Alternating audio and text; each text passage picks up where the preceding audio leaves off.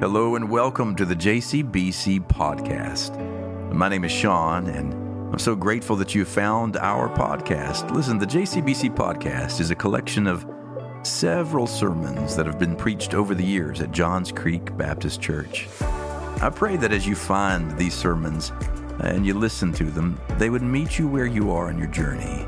And I trust that God will do something in these words to lift up your head, if only for a little while. So go ahead and subscribe to us and follow along. The grace and the peace of our Lord be with you. Whether you're here in the sanctuary worshiping today or in the Family Life Center, or you are at home worshiping remotely, I want to welcome you into this time of worship. And I'm going to put my phone on the thing here. You know, we had a funeral to celebrate the life of Bo Haywood recently, and I shared the opportunity to celebrate his life with his brother-in-law, Ed. And Ed has been a preacher for more than 50 years. And so he gets up and, man, he commands a pulpit. He comes up, he takes his wristwatch off, puts it on the edge of the pulpit, and then just goes to town. Well, I don't have a wristwatch, so I'm going to put my watch here on the pulpit, right? And you know what it means when a preacher puts his watch on the pulpit? Nothing. So get comfortable. Man, I am so excited about bringing this message to you. But before we begin, before we dive into rightly dividing the word of truth, I want to tell you there's some good news. And that is this Wednesday night, you're invited to be a part of a church-wide church conference session on Zoom because the Lord has brought before us the next person to become our children's pastor at JCBC. So yeah, you can celebrate with me. Under the leadership of our Children's Search Committee, under the leadership of Mary Lynn Hewitt, and months of searching and discerning and going through resumes and Zoom interviews and hours of conversation in person as well, we have found the person we want to introduce to you for you in good Baptist fashion to vote and call to be our children's pastor moving forward. So you can register online. We sent that link last week. We're going to send it again to you, and we want you to be a part of that special moment. Before we dive into the Word of God, let's take a moment to pray, to center the mind and the heart upon the possibility of hearing, seeing, and experiencing something new today. Let's pray. God, before we turn to your word that has been read before us, and before we consider the truths that are in it for us, we want to take a moment to simply stop and yield to the power of this moment, to yield to the power of this reality that we believe and confess that you are here, that you abide in us and among us in ways so mysterious that we cannot possibly wrap words around it, yet we confess it, that you're here. And if you're here, and we are here, then we hide nothing from you. And in this moment, whether we are gathered in one room or another, or in our homes, Lord, in this moment, we bring before you our burdens. We bring before you our fears. Lord, some of us are just barely hanging on today. It's a miracle any of us have even tuned in to this moment, and yet we tune in upon the faint hope that tuning in will make all the difference. So Lord, help us to tune into you. Nothing more, nothing less, nothing other than you. So that in hearing what you have to say to us, we may be so transformed that we leave this hour and we change the world. We pray that in the name of Christ. Amen. So it was 1998, and there was an auction, a benefit auction, charity auction in Denver, Colorado, to benefit the hospice of Greater Denver. And it was a celebrity auction. That meant that Several big names were present, but it also meant that several big names, big celebs, had donated items toward the cause. And one woman who was present, Rita Coors. You may recognize the name Rita Coors. You may recognize the Coors family name. If you do, don't raise your hand. You're in church. So you shouldn't recognize the name, right? But Rita Coors was there. And you know, she was excited because she heard the auctioneer declare those words you want to hear when you've made a bid. Going once, going twice, sold. The gavel slams down. And she knew in that moment that she had won this item that she had bid. For $7,000, she purchased a gorgeous porcelain mask that had been hand-painted by John Denver, the singer, just weeks before he died. Weeks before that fateful, tragic airplane accident that took his life. She was so excited. She came up to gather the item that she had won, and it slipped through her hands, and it shattered in a million pieces on the ground. In that moment, the whole crowd just kind of gasped in disbelief. But you know what she did? Instead of whining about it, instead of demanding that they withdraw her bid, instead of pitching a fit all about it, you know what she did? She bends down and she scoops up the pieces to this broken mask, and she takes them home, and she rearranges the broken pieces of this mask around a photo and an album of John Denver. And she made something beautiful out of that which is broken, and I want that to frame our conversation today, or our sermon today, because the truth is there is a kind of beauty that can only come after brokenness. There's a kind of beauty that can only come after brokenness. And this world and all that is in it was designed with great beauty in mind.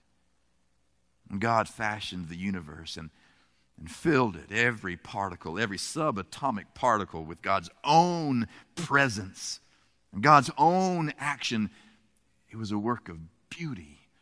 But it doesn't take like 5 minutes for you and I to look around and see that there is brokenness everywhere, that it is not beautiful at first sight, that there are broken pieces. And we've been saying during this sermon series that we live in a fractured and fracturing world.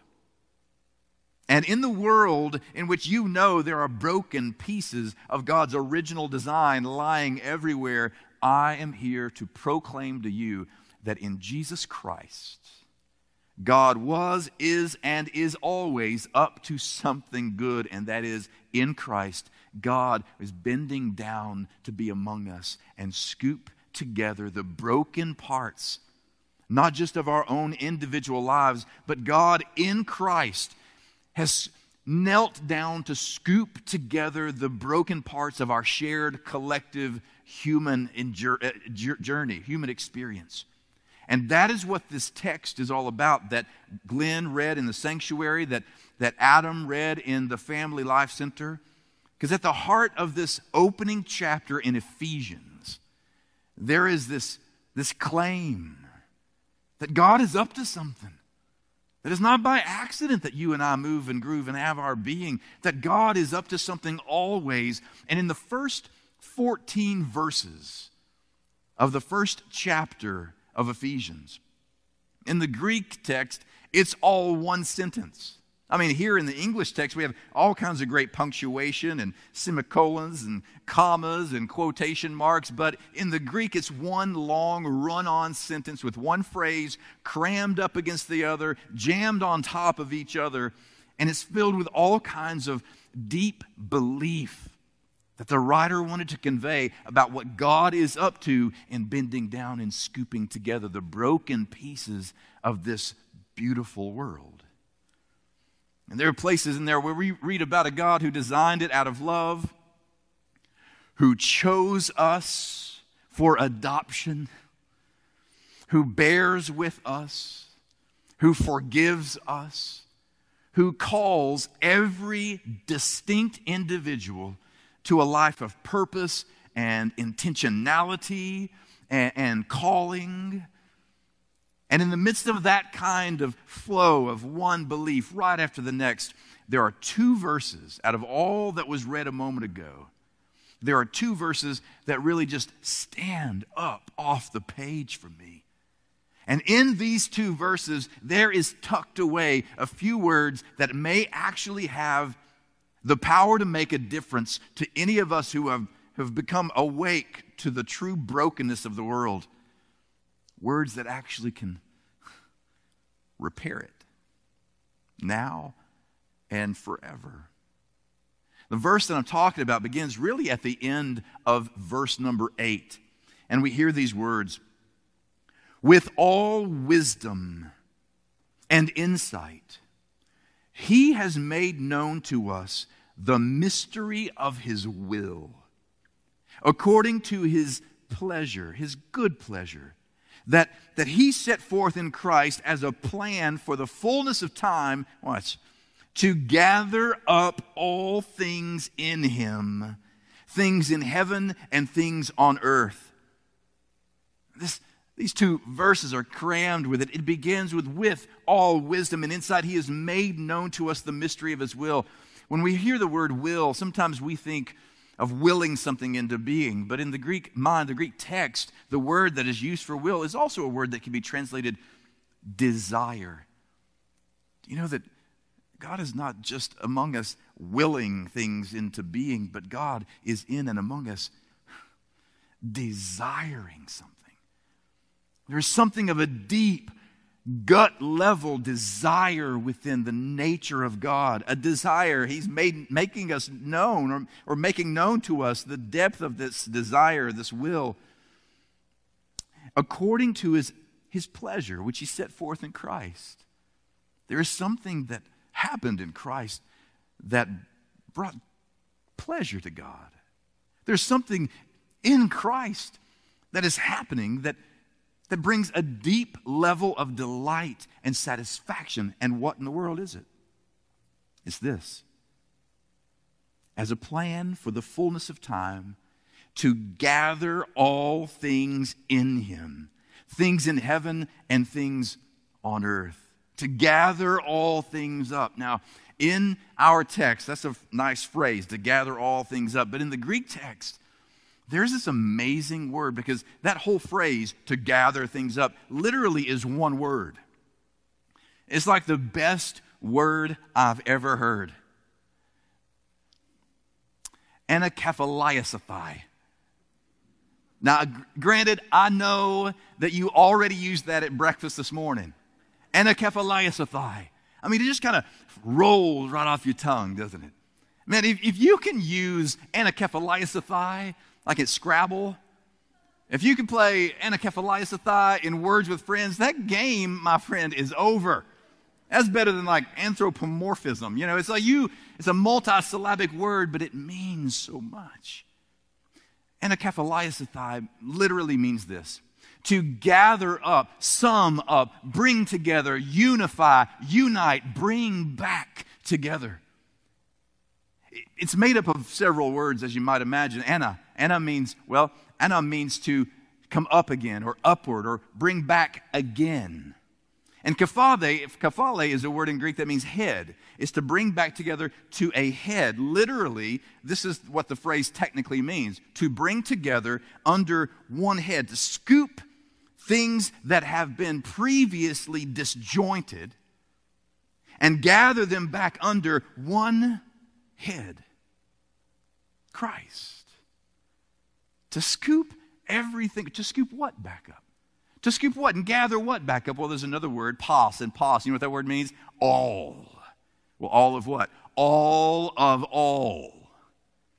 Everything. Every particle in the known universe. Every subatomic particle in every atom that has always belonged to God but has been doing its own work, and every particle that's in you, scattered as you may feel, is being in Christ scooped back up into God. If we were to put everything into one nice kind of paraphrase, everything I'm trying to spit at you right now, it would be this: God has revealed God's deepest desire. The thing that brings God the greatest delight is that in Christ, He has set forth a plan for the fullness of time.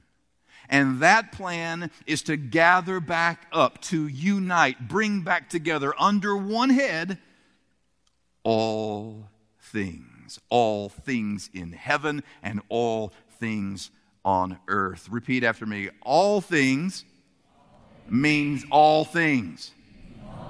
In Christ, something is happening even before and after we even recognize it. God is in Christ scooping together everything that had previously been, shattered. When God looks around the same world that you and I look around, God sees. I mean, what do we think, that He can't see the things that are plain to us? God sees the broken fragments of Eden scattered all over the garden. He sees the broken shards of the original mask of humankind, now broken and fragmented in a fragmenting world. But in Christ, something so magnificent was underway that in Him, in the fullness of time, all of time before and all of time after kind of finds its head, its kephale, in this one person, and all is being scooped up under Him. Now and forever. Do you know that what Jesus accomplished on the cross was more than just a way for you and I to have something to do on Sunday mornings? More than just our ticket out of one world and into the next. Do you realize the cosmic nature of the sufficiency of the cross of Christ? In fact, if you were to really understand what it means to be a part of religion itself, we like to say to ourselves, I'm not religious, I'm more spiritual. And that's fine, say what you want to say, but we are part of a religion, right? And do you know that at the very base ground level of what it means to understand religion, the definition of religion is from the Latin religio, which means to religament. Everything that you and I do or attempt to do as a part of this faith ought to be about religamenting the like ligaments in your body, putting back together the parts of the body that have been scattered and broken all across this fracturing and fragmenting world. To religament means to put back together. And I just want to say, if your religion does not major on religamenting the broken, scattered, and separated, it is time for you to get a new religion. Somebody say amen. You and I both understand that all kinds of religions have the capacity to do the opposite of religamenting. I mean, in any religion, including the Christian religion, you and I both know that there are some expressions of our Christian religion that do nothing to religament the broken world, but in many ways continue to drive a wedge and make people afraid of those people and that person and these things, and in many ways does the opposite of what religion is supposed to do, which is religament a broken world. So Paul, and he's writing to the Ephesians, and he's attempting to show them how grand this is. This isn't just about what happens in you when you come to recognize Christ. It's about what's happening in the whole of the universe. And so we're in chapter 1 of Ephesians, but if we were to continue on to the next chapter, you know what we would see? We'd see Paul start to talk about some things that were very specific to his day. He knew that there was some insider and outsider thoughts. He knew that there was an us and them mentality, and it came from their religion. He knew that there were some who, because they were part of Abraham's lineage, because they were part of the covenant, they were the insiders. But the Gentiles, all those who were not part of the inside, they were kept out. And so he takes his time to address this reality, that though the world used to be chopped up like that, where there are some who are in and some who are out, some who are holy and some who are unholy, some who are sacred and some who are profane, The truth is, he says, in Christ, all of those barriers and partitions that divide us from them from us, has disappeared. And he describes in a very specific way what I think is also symbolic. He describes what I call this morning dyads of division. So in the first century, they absolutely knew what he meant when he said, look, there are Jews and Gentiles. And the wall of separation, man, it is so thick you can't cross it. You got to become a Jew to be accepted. You got to become part of the faith to come in, right? He knew that they knew what he meant. But these dyads of division aren't just first century. We talked last week about how in the first century there were, Jews and Gentiles, male and female, slave and free. And we talked last week about the reality that those barriers were in their face all the time. But you don't have to live in the first century to be aware, to be acutely aware of the dyads of division that are among us. There are divisions between black and white, between red states and blue states, divisions between, this part of my family watches CNN and this part of my family watches Fox. There are dyads of division everywhere you look. On social media, this person uses hashtag Black Lives Matter, but this person uses hashtag All Lives Matter, and there's a wall of division separating their understanding of one another. There are those who stand and those who kneel. There are those who are in and those who are out. And no matter where you look, old, young, rich, poor, there are dyads of division all around us. It's been that way for a very long time. Since the moment the mask of humanity shattered upon the floor of Eden. And yet, Paul says, in Christ, all of these walls of division that formerly kept you away, they're being removed. And so he picks up in chapter 2, and we read these words starting in verse 13. Listen to this. This is gorgeous. But now, in Christ Jesus, you who once were far away, far off, have been brought near by the blood of Christ. For he is our peace. You and I can spend all kinds of good energy creating pathways to peace, and we should. We can pass great legislation creating a pathway to peace between us, and we should. And we pursue certain political personalities to make sure that we create pathways to peace that are sustainable and just in the society in which we live, and we should. But until we realize that the only authentic, endurable relationship or pathway to peace is through Jesus Christ, it's all a waste of time. That in Christ Jesus, he is our pathway to peace. In his flesh, he has made both groups into one. Both groups. Which groups? He's talking about Jews and Gentiles, yeah. But what about the two groups inside your head? What about the group that's on the other side of whatever wall that separates you from them? Both groups into one. And he's broken down the dividing wall, that is the hostility between us. He has abolished the law with his commandments and ordinances that he might create in himself, listen to this phrase, that he might create in himself one new humanity in place of the two, thus making peace, and might reconcile both groups to God in one body through the cross, thus putting to death that hostility through it. So last week, when we're talking about cancel culture, I told you that last week, because of the cross of Jesus, God has canceled the very thing that disqualified you for fellowship with God. That in the cross of Jesus, that he canceled out, literally canceled the record of offenses that you had against you.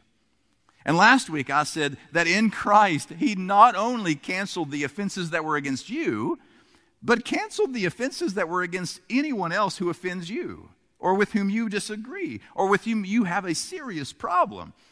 And so if he has actually canceled not only your offenses and the offenses of those who offend you, but I said last week is that the cross canceled cancellation itself. And today, in this text, I'm saying to you, we know that we live in a world filled with walls that separate us, ideological walls, theological walls, political walls, economic walls, gender walls, cultural walls. But the truth is, on the cross, every false barrier of separation has been put to death. Crucified with Christ is the separation that kept you from God. But not only what kept you from God, but in Christ there was the crucifixion of every false lie of separation between you and the other with whom you have a real problem existing in this world. And that's not easy for me to hear. I know it's not easy for you to hear. But in Christ, the cross has canceled out and broken down the dividing wall. Because you know what he's up to in the cross?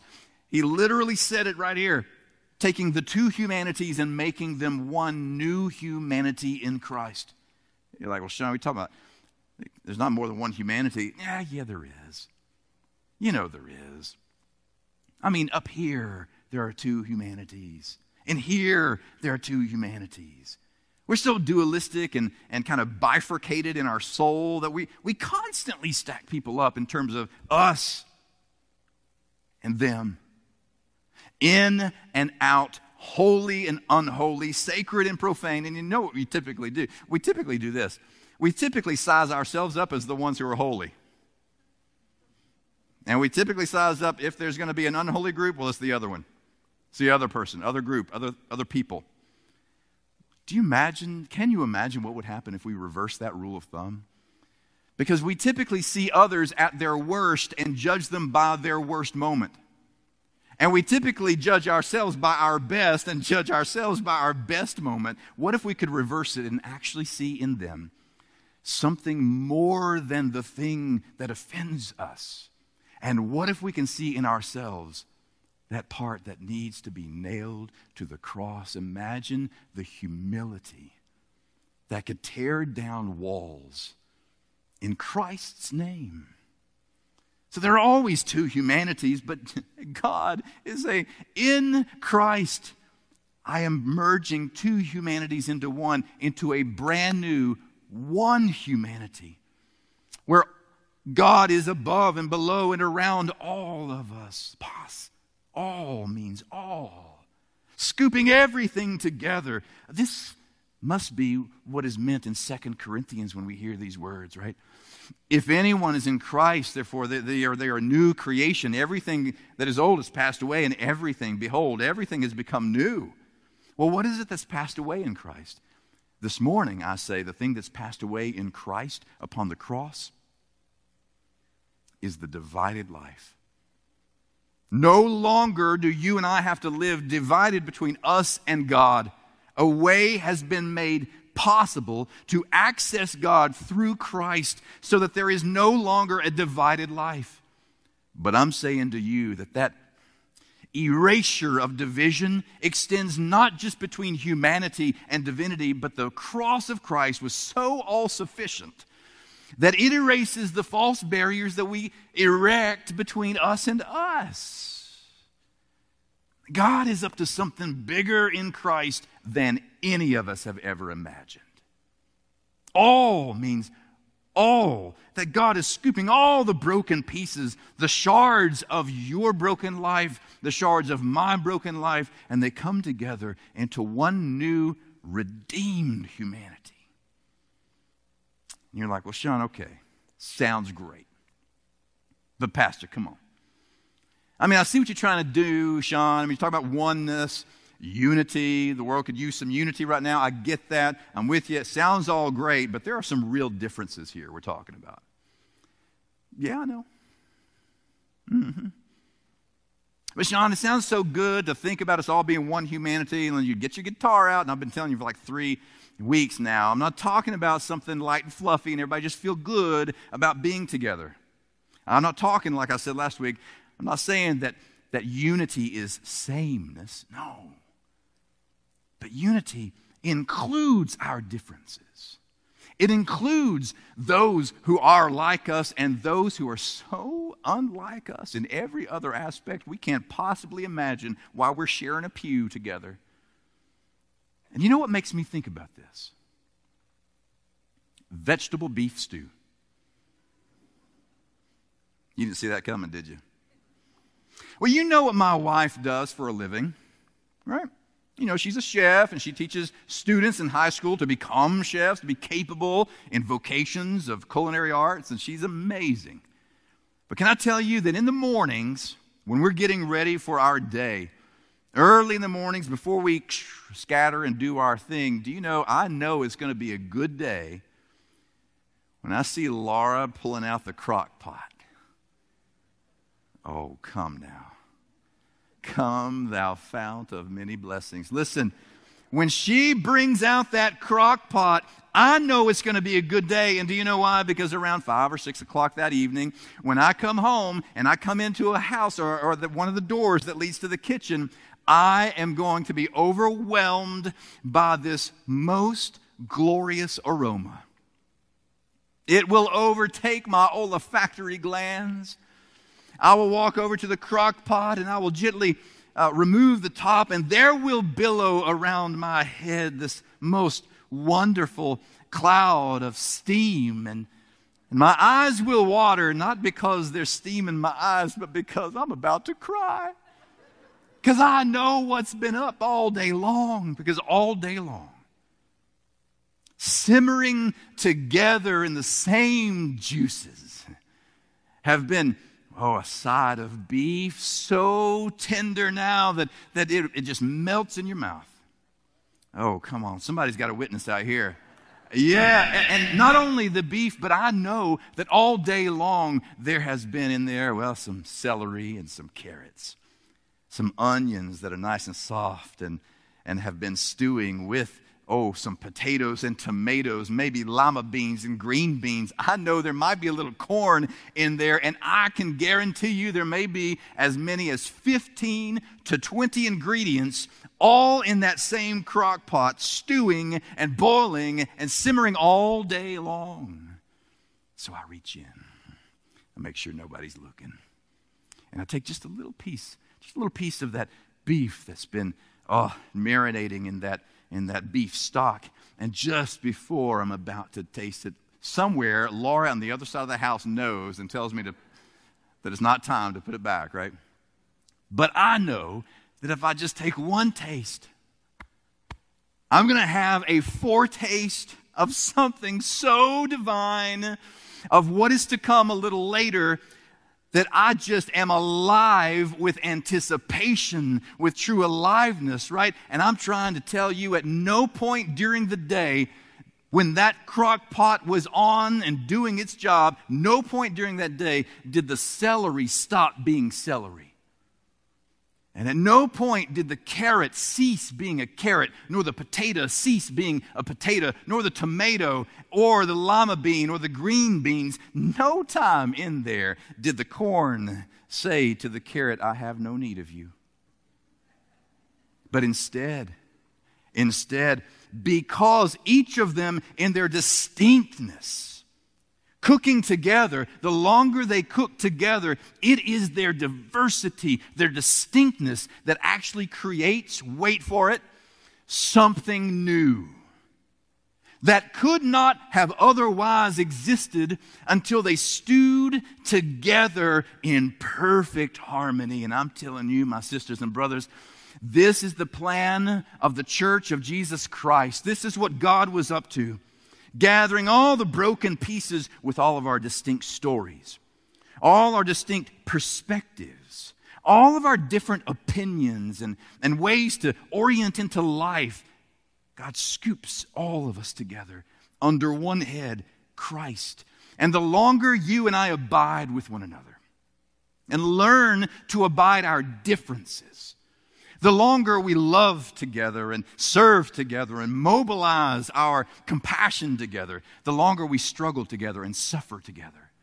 The longer that we heal together and bind up the wounded together, the longer we overcome the minor differences that tear the rest of the world apart, the more we do that, we become an aroma that the world will have its mouth watering over. Because this world is so hungry for something like that, to exist in a new kind of humanity, that they are waiting on us to show them what it looks like. This is the will of the Lord our God, and this, if you can't tell, is the deepest desire of this pastor for this church. That when our neighbors drive by this steeple, they know that underneath the steeple are people who are not in agreement with every jot and tittle of the law. But they are absolutely in agreement that it's this great crock pot of love, the great stock of Jesus' transforming love is changing us and changing one another, which allows us to show the world a new way to be alive. Somebody say amen. But none of what I'm saying today actually matters. None of it. Until you come to a place where you yourself, where I myself say, I recognize, God, that I want to be a part of a new humanity that is bound together, gathered up, religamented. But I can't be a part of that until I let you religament the broken parts in my heart, the broken parts in my mind. My family has gone through a thing. My own personal spiritual journey has gone through a thing. At times I've never felt as lonely or isolated or as hopeless as I've felt lately. And so I'm like this mask that's been shattered on the floor. And I want you to scoop me back together under one head. Maybe that's what you need to pray today. Maybe you're in the sanctuary, Family Life Center, or you're at home and you need to pray that. And I'm telling you this because maybe these are the words that you need to use. God, I'm tired. I'm so tired of trying to hold my life together. I'm so tired of trying to put my family back together. I'm just exhausted at trying to put together all of my doubts over here and all the things that I still believe over here, and I don't know how to reconcile them both. But Lord, if you are the one who religaments things that have been scattered, then here I am, completely and unabashedly. So I yield to you, Christ. And I yield to the possibility that you can do something with my life that I can't do with my life. And if you're willing, I will follow. Take me now. In Jesus' name, amen. It begins that simple. By a yielded heart, a mind who is yielded and humbled, a life that is laid before the one who can do something with it. And maybe you prayed that just this very moment. But if you're at home and you can't speak to any of us face to face, we want you to email us. Email us at connect@jcbc.org. And when you do, we're going to reach back out to you and talk to you about what you prayed today. Now it is the time to take all those prayers and all these thoughts and let them grow feet. So if you can, and as you're able, if you'll stand right where you are in the sanctuary as well as in the Family Life Center, stand to your feet. We prepare for the benediction because wherever it is that you go from here, whether you walk forward and speak to one of our pastors or you walk out and scatter into this world that is so desperate to smell the aroma of oneness upon you, wherever you go, may Christ go before you to prepare your way. May Christ go behind you on the days that you fear and feel like retreating, to encourage you one step further at a time. May Christ go to your right and Christ to your left, abiding closer than even a sister or a brother. May Christ go above you on the days when dark clouds roll in to remind you there is one above the clouds who at the end of the day has the final word. May Christ go beneath you, girding you with confidence and removing all forms of fear. But mostly, may Christ go in you, transforming you from the inside out until your hearts beat in rhythm with His. Amen. Go in peace.